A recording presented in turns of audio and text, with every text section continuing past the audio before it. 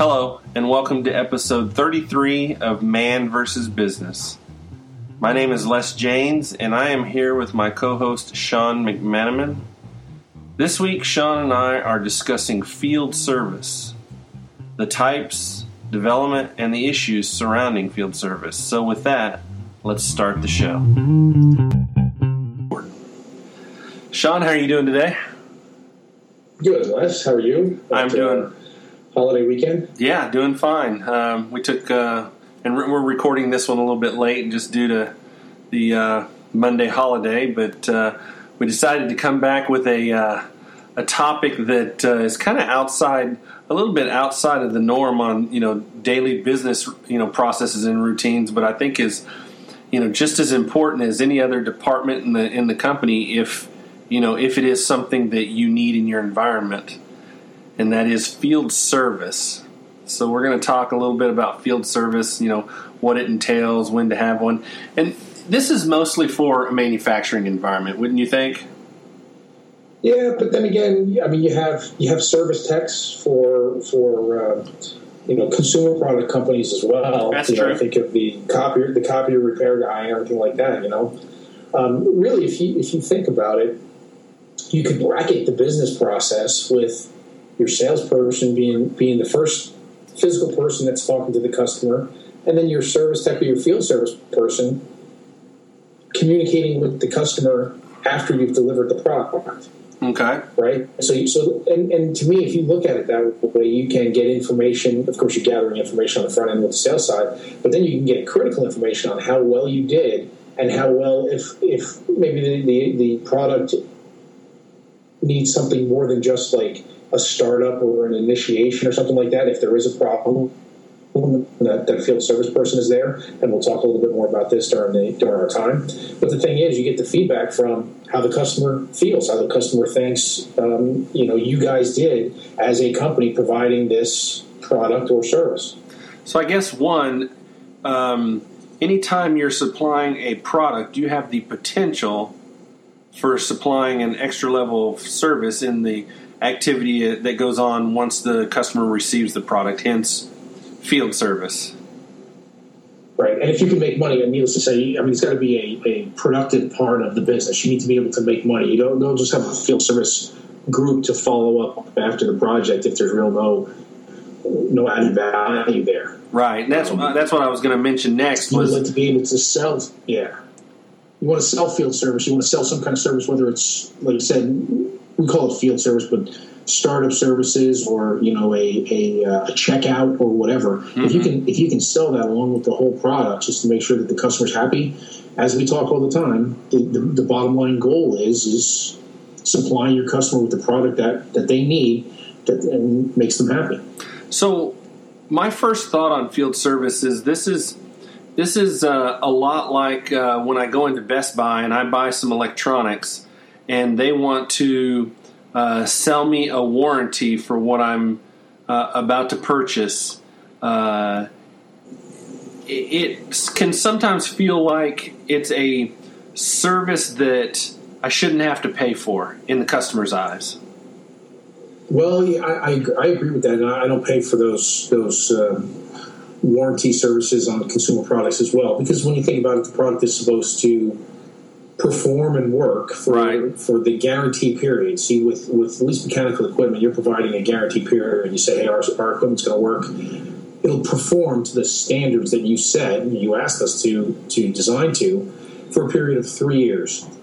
Okay, so the customer would be happy, with that. You can get an extended warranty above and beyond that. Now, our customers do expect, a certain warranty period that we cover as included with the product cost, but then you can buy an extended warranty.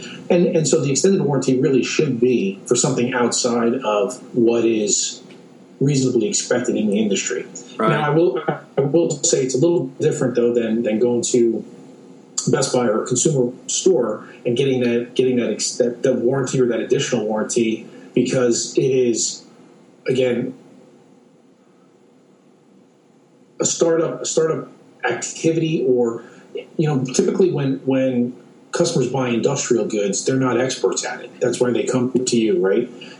not only can they not build it, but you know what? They might not know how to operate it. They might not know how to connect it. They might not know how to tune it. In a lot of cases, with our equipment, you have to tune it into the operating parameters that the customer wants. So from that aspect, the job is needed, and industry understands that somebody's going to come after the equipment is delivered to show them how to either install it or start it up or tune it. So I guess the difference there is that you're actually trying to sell your knowledge of your own product due to the fact that it's either complicated or it's something that is not in their bailiwick, so to speak, and they're looking for a full turnkey solution as to how to get this complicated piece of equipment up and running. You're right, because if you think of it, okay, let's move on to something like not go away from a TV, but move to a copier. You're right. There's nobody in my office that would want to ever learn how to fix the copier. Now, we do know how to open it up and find the piece of paper that's crumpled up inside of it or something like that. But, other than that, if it needs a tune-up or if it needs, a new piece of hardware installed inside of it, none of us are ever going to try and do that. We need somebody that knows what they're doing to do that. Right. Or think of it this way: back to the Best Buy, the electronics consumer store. If you buy a TV and a stereo system, and you want to hook that up into your computer, okay, many people can go buy the TV and the stereo system and the computer, but they have no idea what cables to plug in where and how to optimize the sound in the picture. Right. So a consumer store would sell service to do all that for the customer because they really can't. And then the customer, all they want to do is take the remote control and hit on buttons and volume. So that's really the difference between, so as we were talking earlier, that's the difference between a warranty situation where you're buying a warranty as opposed to literally buying an installation service because you don't have either the knowledge, the expertise, or the desire to want to plug up this television and functionally figure out how to get it to run properly. And you know what? That's a good segue into, I think, the most. You kind of breaking up there for a second, Sean. And there, it's real important on how intelligent, congenial, negotiating skill ability, all of that goes into a good experience for the customer when that person that represents your company sits across the table from them. Yeah, I think that. Can you repeat the first part of that statement, because it kind of dropped off there for a second? Well, about talking about how important it is for the type of person that you have representing your company. Yeah. That person has to be able to have the knowledge as well as the skill, both mechanically and diplomatically, in making sure that the customer is not unhappy in the time it takes maybe to fix something that shouldn't have been not working. I won't say broken or whatever, but something not working when they got their equipment. So, and this is from experience. I've been in situations where, it's a big project and you're one cog in the wheel, but you know what, if you become the critical path, then the customer all of a sudden gives you a whole lot of attention. And the person that's trying to make it work as well as keep the customer happy with good schedules and promises that can be kept, that's a tough job for people, that's for sure. So it sounds like, though, you're kind of talking about two different areas of services after the product is sold. One of them is if there's problems with the product, which falls under the category of warranty or activities within a potential warranty scenario, or the activities that fall within just the normal startup and installation of the product that has nothing to do with, it's not working type scenario. Yeah, or it gets to, and anybody that's in field service can appreciate this. It gets to, hey, everybody upstream of you was late. I don't care that everybody upstream of you was late. You're the one sitting in front of me. Get this thing started tonight. Yeah. Okay. And you got to have a person that says, okay, I understand. Just there's no arguing about that. You got to get it done, and that person, is at the end of the line, and it's pretty stressful. Yeah. It doesn't have to be something that's broken.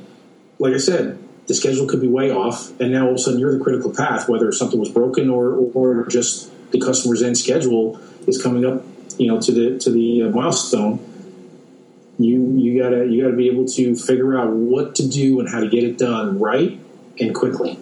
So I kind of say that these guys are kind of like the MacGyver of your company. They have to be able to pull stuff out of their truck or out of the van or whatever they either drive or what's at the site and get the customer up and running.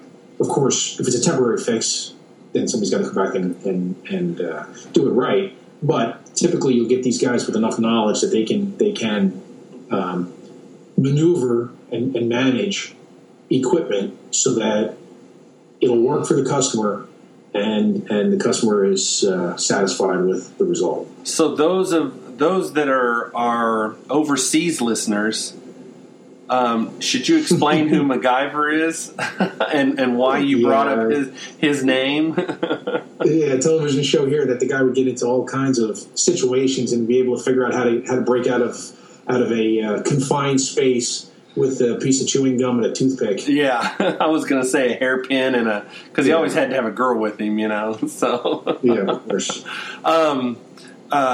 So I think the other thing we should touch on is what about those situations where you're in a small environment, you don't have a field service group per se, but you still have a need for field service. I know in cases that I've been in is we've oftentimes just used production floor type employees as the need arises, or we've used a sales guy to help with some of those activities, and those aren't really a long-term scalable solution to a field service. But at what point do you switch over towards investing in some sort of field service group and get your sales guys back to selling and your production guys back to doing production work?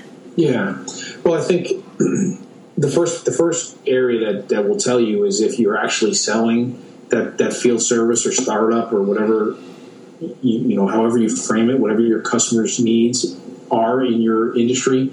So if you can sell that, then you know how much revenue you're going to make, and then you can figure out what kind of person or group you need to support that type of revenue. Now, the other side of just outright selling it, you need to keep track of what is happening. And that I said earlier that the most important thing about a field service group is the person that you have in there. I think the second most important part of it is what data can you pull out from the customer and from the experience of starting up or providing warranty services for your product. So any components that need to be replaced, any hiccups with getting the unit commissioned, those have to be recorded and then analyzed so that you can figure out what needs to be done either in the shop ahead of time or in engineering so that these issues don't show up in the field. Or you need to know that if things happen that can't be prevented in the shop, you need to staff a group that will go out there as kind of like a tiger team to make sure that the customer gets what he needs. Because if perhaps you send your equipment down the road and you're doing all that you can do on an air ride truck and it's smooth sailing all the way down, but every time your product gets to the customer, there's one piece that has jiggled off of its seat, and it's got to be just repositioned or something like that. Well, you can either send instructions so that the customer repositions it, but no customer is going to be happy about having to do work on equipment that they just bought. Right. Or you staff it with a person that follows the equipment down and repositions it, and you know what? You frame it like a follow-up sales call where you do information from the customer based on front of them. To me, is very valuable in your whole process. Another and part. If you need to hire people to get that information to generate that value, then okay. Yeah, another part of this is that even goes past warranty and field service is setting up maintenance programs. I know for our business, if that same group could be the people that we actually put customers on maintenance programs, quarterly and, semi-annually and annually maintenance programs where they come out and they change the filters, or they come out and clean out the motor and the pump, or, they come out and, dump the reservoir, or whatever they need. But they supply a service that way too, setting these customers up on maintenance programs. Most customers think that they can do some of that themselves, but usually you can convince them of a value add by letting somebody that knows what to look for and knows what things to check whenever the system is setting out there. That's a good way to look at it. Just like here, 30 years ago, everybody used to change their own motor oil in their car, but it's become such a hassle, and places that do it for a living are relatively inexpensive. You don't think of changing your oil, especially if you live in a city environment. You don't think of changing your oil anymore. So that's the value that you have to show to your customer. Hey, just let us do it. We know how to do it. We can do it faster. Right. Therefore, less expensive if you have other activities for your own resources to do. Right. Reduce your downtime. Make it to where we get the notifications on when it should be done, and we just plan it and schedule it. The other thing I was thinking about is making sure that if you are going to have a field service, maintenance, and repair group, that you've got the equipment needed to do it right. Mm-hmm. Making sure that you're not using equipment out of your production environment. We've had situations where employees take a whole bag of tools, and all of a sudden somebody in the production line needs those tools and can't get anything done. So we've thought about having a stocked up truck that has basic tubing and tools and all of that built right onto the truck. Maybe even like a shipping container that you could leave at the site and have everything it needs to, do the work of, field service activities, So I think the key there is making sure that you have the right equipment, and you've invested in ensuring that group has everything they need to do a good job, because that's the impression you're going to leave on the customer. Huge impression. So. Oh yeah.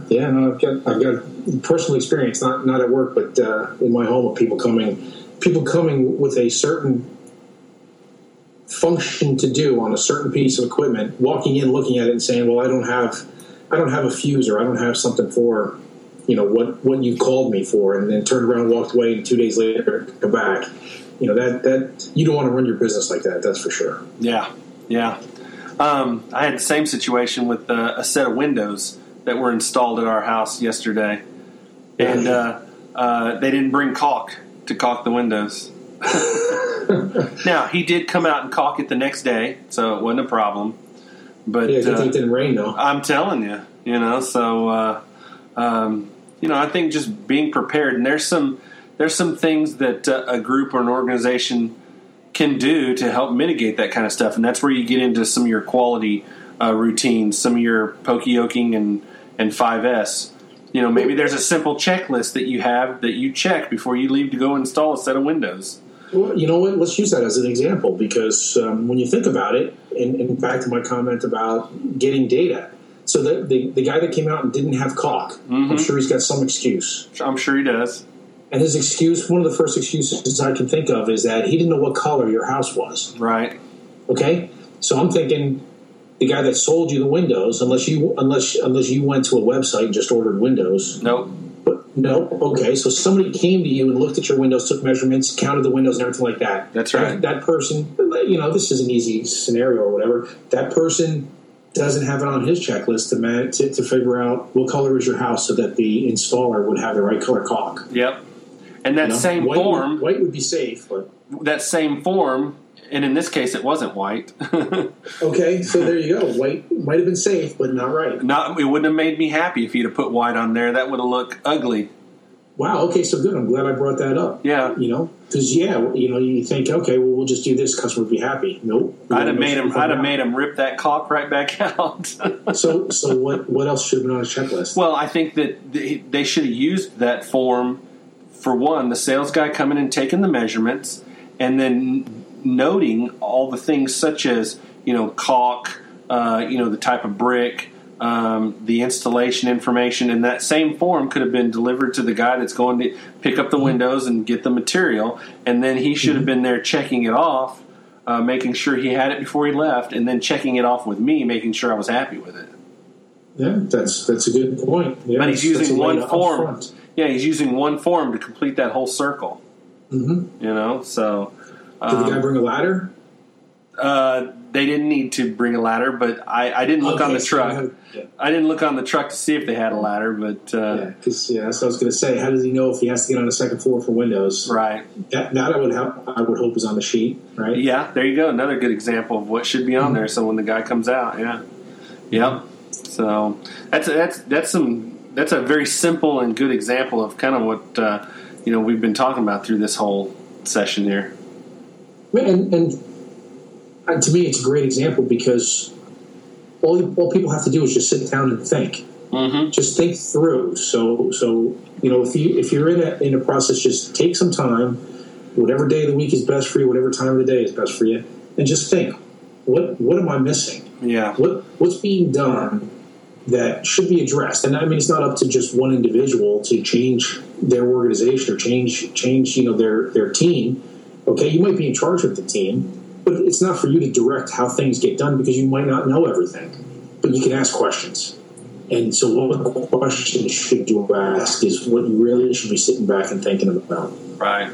So to kind of summarize this, I think that, field service is something you really need to put some thought and effort into what you want your field service group to look like, how you want them to work and function. And one of the key things I heard out of this is making sure that you've got the right people in that group, because it sounds like they need to be diplomatic. They need to have a thick skin. They need to be able to manage their information and their time very wisely. And, that's kind of what I got out of this. Yeah, no, you're right, and we've got examples of customers that come back to us because we do have good field service people. They need the startup and commissioning service from us.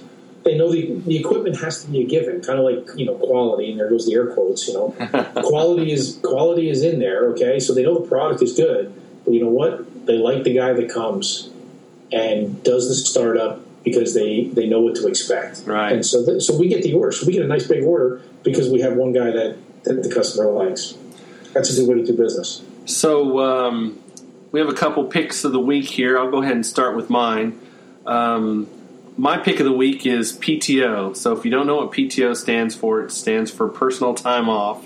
So I just got finished taking some PTO, and I tried very hard at turning off my phone and not worrying about what was going on at work, because I truly think that you need those times to rejuvenate, to focus on what's important, and make sure that you're not always worried about work. Now, I did come into the office today, and it was a little bit what would you say? It was a little chaotic. There you go. Thank you. Okay. It was a little chaotic. But, I sat and thought, well, what would I have done any differently if I had my phone on?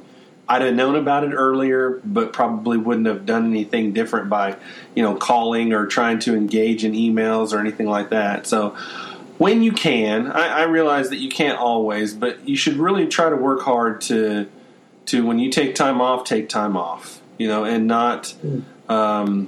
not have your phone right there next to you, and when you're going out to a nice dinner with your family or something like that, be reading your emails. Enjoy your family, enjoy your time out, do something fun. I went mountain biking, so I enjoyed that. I went and saw my parents up where they live, and so I really tried to focus on things, family, and on myself. So got some honeydews done, so that was good. So what's your pick? My pick is training, and like we talked about in the beginning, I was trying to think if I had said this before. Les didn't think that I had, but leaning on your suppliers for free training.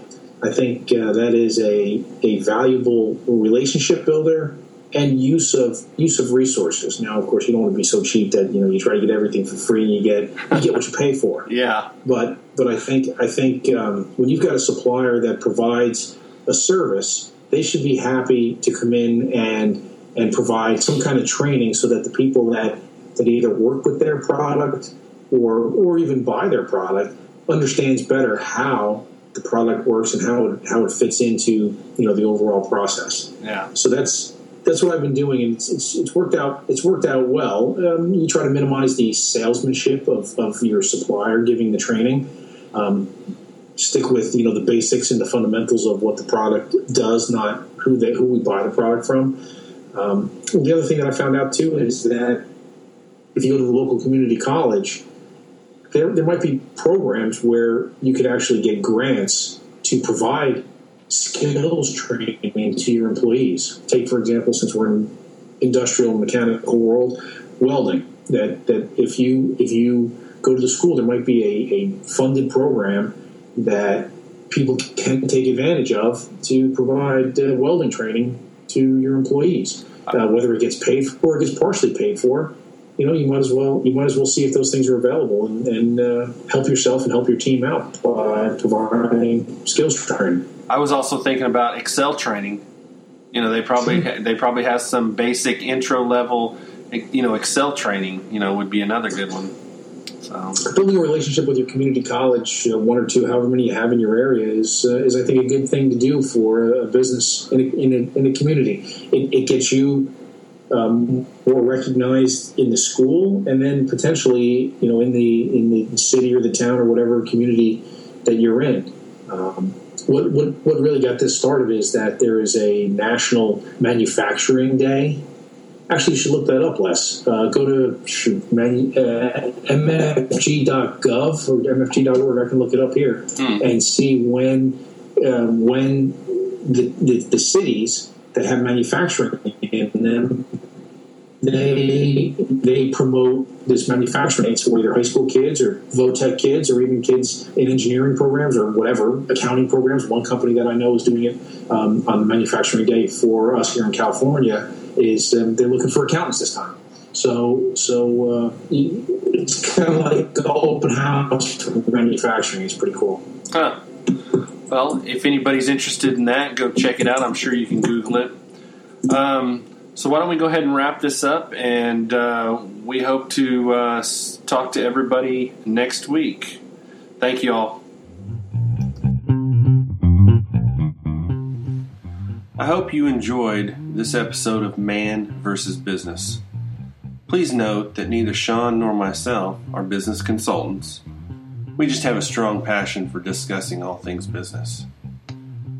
Please remember to visit sigmatree.co to see our other podcasts, our business ventures, and our blog. And by the way, you can also drop us a line from the message page. Again, thank you and have a good week.